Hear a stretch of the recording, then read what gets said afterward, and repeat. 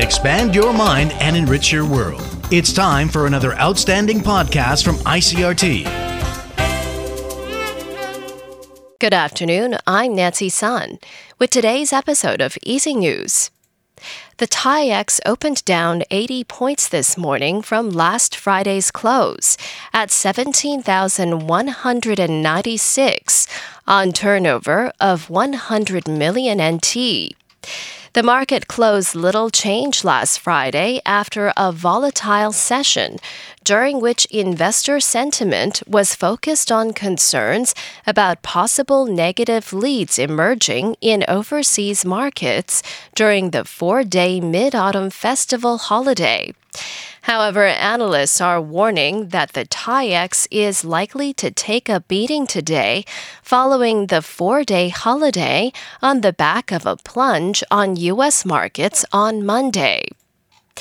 President Tsai is touting what she's describing as the lessons learned from the 9/21 earthquake.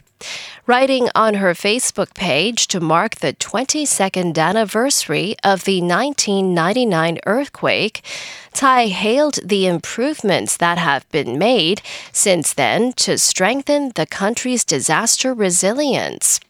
According to Tsai, Taiwan has turned the lessons learned from the earthquake into improvements in disaster prevention, including the development of better infrastructure and technology. The magnitude 7.3 earthquake left more than 2,400 people dead and destroyed over 44,000 homes. And skywatchers last night got to see the Mid-Autumn Festival's first real full moon on the festival day since 2013.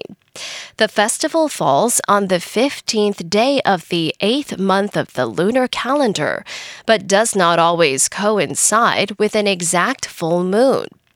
A full moon occurs when the Earth is located between the Sun and the Moon, which has a cycle of roughly 29.53 days.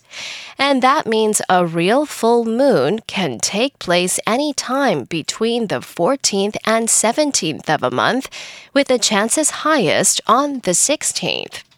According to the Taipei Astronomical Museum, the exact real full moon occurred at 7:55 a.m. on Tuesday, but remained a real full moon last night after it reappeared at 6:18 p.m.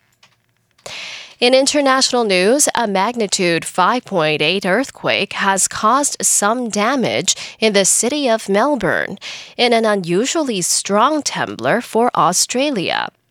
Geoscience Australia says the quake today hit northeast of Australia's second most populous city, near the town of Mansfield, at a depth of 10 kilometers. Prime Minister Scott Morrison said there were no reports of serious injury.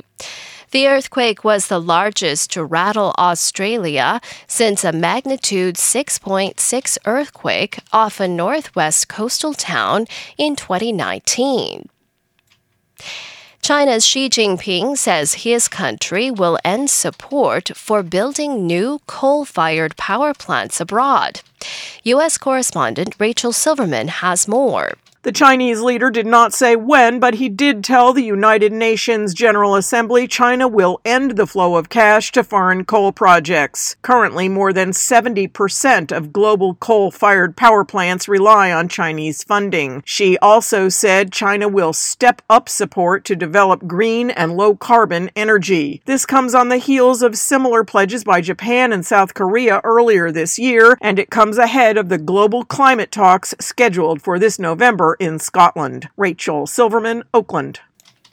Libyan lawmakers have passed a vote of no confidence in the country's transitional government.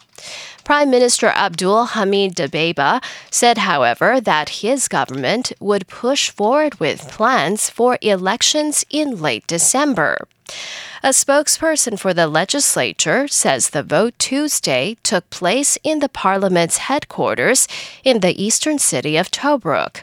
He said 113 lawmakers attended the session, with 89 of them voting in favor of withdrawing confidence from the government. And that was the ICRT News. Check in again tomorrow for our simplified version of the news, uploaded every day in the afternoon. Enjoy the rest of your day. I'm Nancy Sun.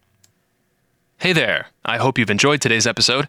If you'd like to hear more from ICRT, you can check out our other podcasts. We've got Taiwan Talk, where we chat with a new guest every Monday, Taiwan This Week, a roundup of the news in Taiwan every Friday, and English in the News, for useful English expressions explained in Chinese. For some lighter news in both English and Chinese, check out News Bites and News for Kids. And if you enjoy them, tell a friend. Thanks for listening.